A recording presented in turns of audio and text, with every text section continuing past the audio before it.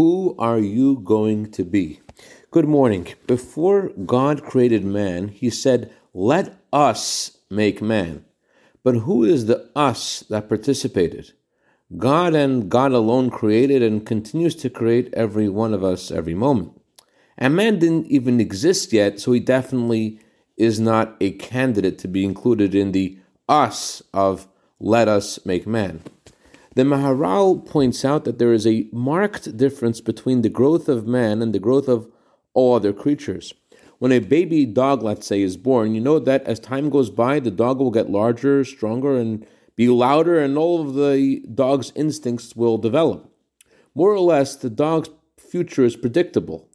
Animals don't have much of a choice, and they don't ever veer off course. Man does have free choice.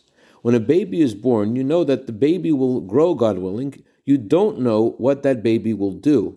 It's premature to ask if this baby will become a butcher, a baker, or a candlestick maker. This is the meaning of let us make man. God announces, hey, we're in this together. The kind of person you will become depends on you. I'm allowing you to create the atmosphere of your own world, the thoughts that you have. You can love generously and do kindness freely with everyone or the opposite.